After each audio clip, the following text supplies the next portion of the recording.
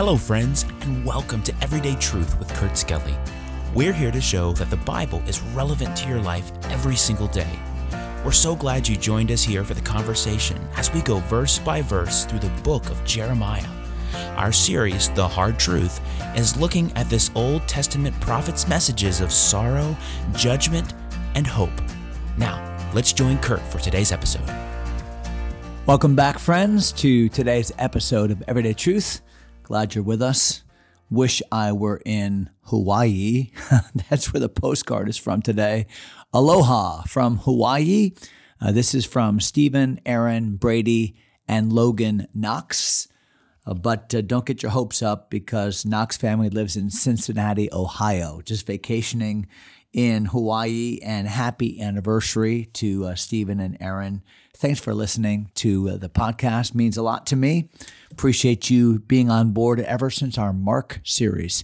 Hey, if you'd like to go back, if you just go to kurtskelly.com or go to faithva.org, you can see all of our past episodes. We've done a number of books of the Bible. So say, for instance, you're just studying a book of the Bible, like Luke or Acts or Exodus or whatever. You can find that book of the Bible on the podcast archives and maybe use it as a companion as you read that book of the Bible. So just a resource for you if you'd like. Thanks for listening to the current series in Jeremiah. We're in Jeremiah chapter 6 and verse number 9. So if you would take a moment and find your location there in Jeremiah 6 and verse 9, let me go ahead by beginning to read at verse 9. Where the Bible says, "Thus saith the Lord of hosts." And when you see that qualifier in the Old Testament of hosts, that means the Lord of the army, the Lord of battle, the Lord that is the conqueror. And so it's a word of authority. It's a word of military authority. So the Bible says, "Thus saith the Lord of hosts, they shall thoroughly," or we would say today thoroughly, "glean the remnant of Israel as a vine, turn back thine hand as a grape gatherer into the baskets." What imagery.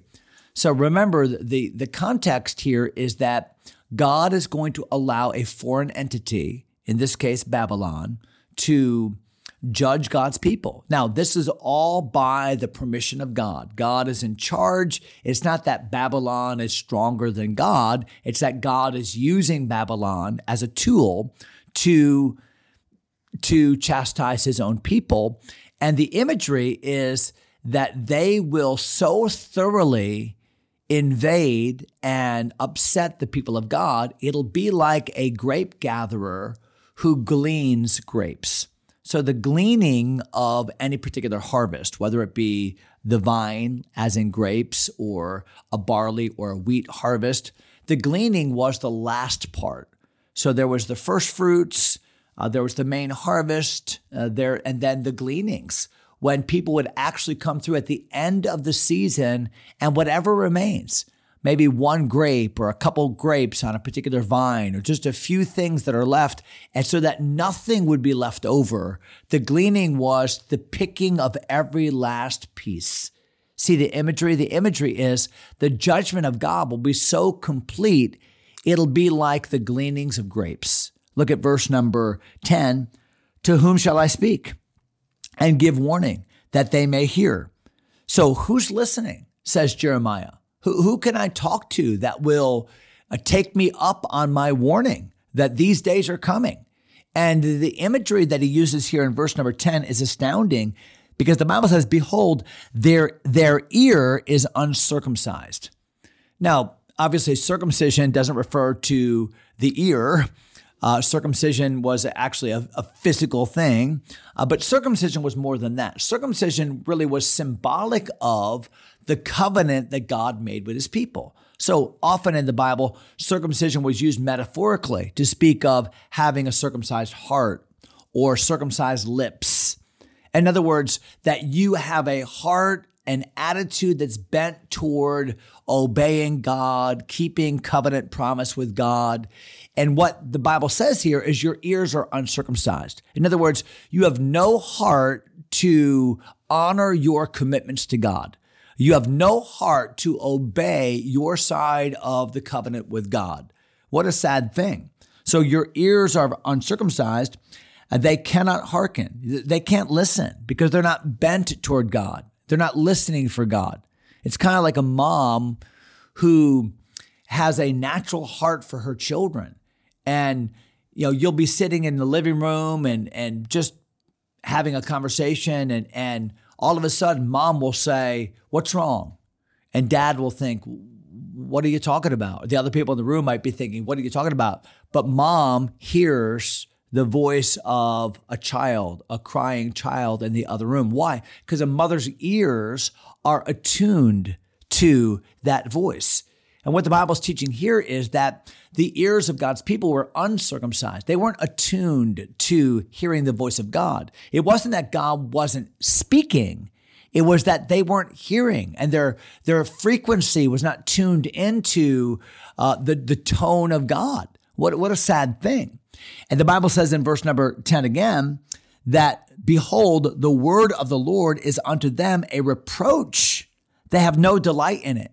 But when they hear the word of God, they don't see it for what it is. They don't see it as a loving and gracious warning from God. They see it only as, oh, that's negative, and I don't want to hear that, and that just makes me feel bad, and I don't want to go to church, and I don't want to hear the Bible, and it's all just so negative to me. It's a reproach to them. And therefore, instead of hearing the word of God, they just kind of stop their ears up and they don't hear it to their detriment.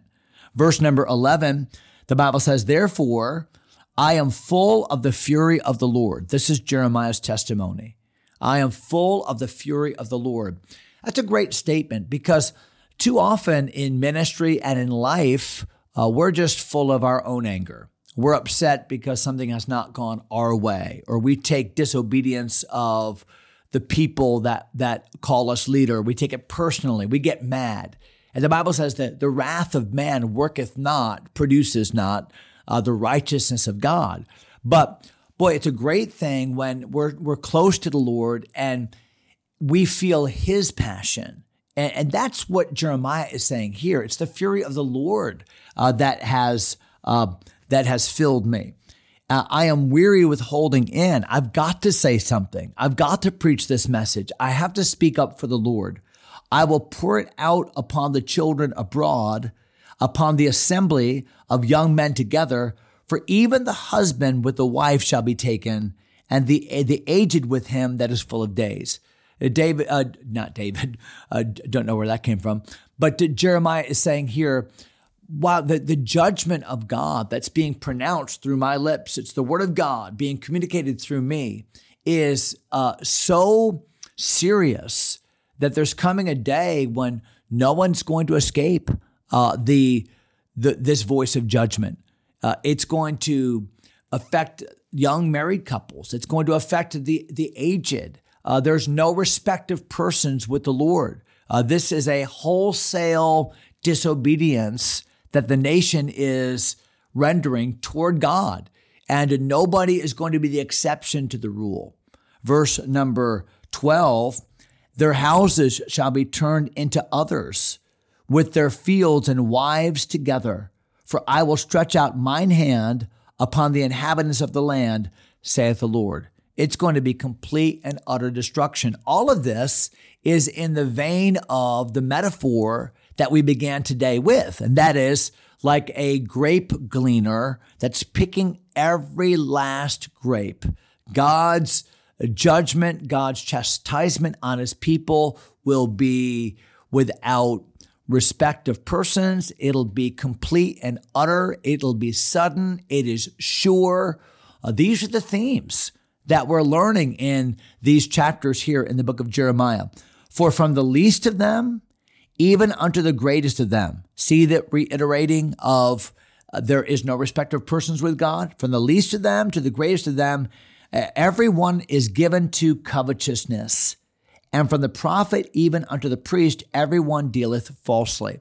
So why will God deal with the poor and the rich the same? Why will God deal with the young couple and the aged people the same? Why is there this wholesale chastisement and punishment of God's people? Well, the Bible gives us the reason why here, and that is because they're all guilty of the same thing. The Bible says, from the least to the greatest, even the priests and the prophets, they're all guilty of covetousness. They're all dealing falsely, not being honest, taking advantage of their neighbors. And so because they're all guilty of the same root sins, they are all going to be subject to the same chastisement of the Lord. You know, covetousness is the root problem.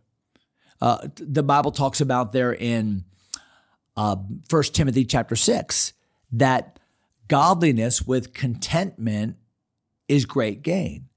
So, which while some, the Bible talks about the love of money is the root of all evil, which while some coveted after, they have erred from the faith. See, it's not money that's the issue. It's not stuff that's the issue. It's not your social status that's the issue. You know, God gives some people more than others, and some people live in rich countries, some live in poor countries. Some are born into money, some don't have two nickels to rub together. It really doesn't make a difference what you have. That's not a measure of your godliness. No, it's a matter of your heart. I've known rich people that are very content and use what God has given them to bless others. I know poor people that are very discontent, and vice versa. I know poor people that are very content and rich people that are very discontent, because contentment is a heart issue. Covetousness is a heart issue. Jesus said, "Take heed and beware of covetousness, for a man's life consisteth not in the abundance of the things which he possesseth." It was covetousness, by the way, that was the convicting sin in Paul's life. Remember Paul's testimony in Romans chapter 7, when he said, "Except the law had said, 'Thou shalt not covet,' I never would have known I was a sinner." Because Paul was under the delusion that somehow he did keep the commandments, that he was good in the sight of God, that he did obey fastidiously the Mosaic law. But the Bible says that when the commandment came, sin revived and I died. Except the law had said, "Thou shalt not covet," he gives testimony in Romans 7, "I would not have known I was a sinner." Why? Because covetousness is a heart level sin. And Paul knew that while I can keep the law on the outside, at least somewhat, and fool others or make other people think I'm righteous, I know on the inside I am far from the righteousness of God. Let's hurry to the last couple of verses here. Verse number 14, "They have healed also the hurt of the daughter of my people slightly, saying, 'Peace, peace,' when there is no peace."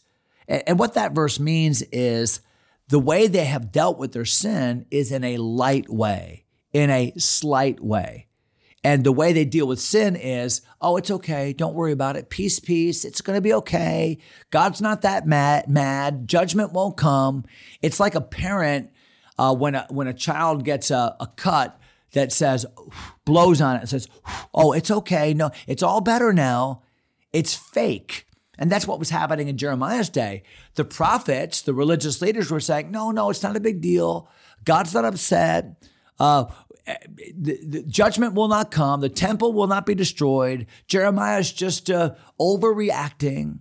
And of course, it was not true. They were saying peace, peace, but there was no peace. Last verse I'll read, verse number 15. "Were they not ashamed when they had committed abomination? Nay, they were not at all ashamed, neither could they blush. Therefore they shall fall among them that fall. At the time that I visit them, they shall be cast down, saith the Lord." See what the Lord's saying? The Lord's saying, this people, they're not listening. This people, they're not seeing. This people, they have heart issues.